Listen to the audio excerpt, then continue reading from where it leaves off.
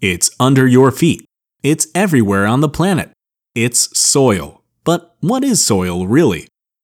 Well, first off, soil is part of the pedosphere, the outermost layer of the Earth's crust, where the lithosphere, hydrosphere, atmosphere, and biosphere all meet, mixing together to create soil.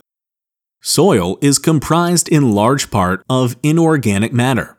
These include weathered and broken down rock, and minerals like sand, silt, and clay.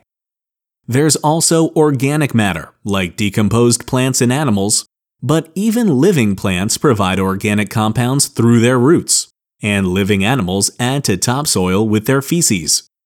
Don't forget about the billions of microscopic bacteria and microbes living in soil, constantly breaking down these organic compounds into smaller and smaller bits. Of course, there's quite a bit of water in soil as well. In fact, moisture determines how healthy soil is and how well plants will grow in it.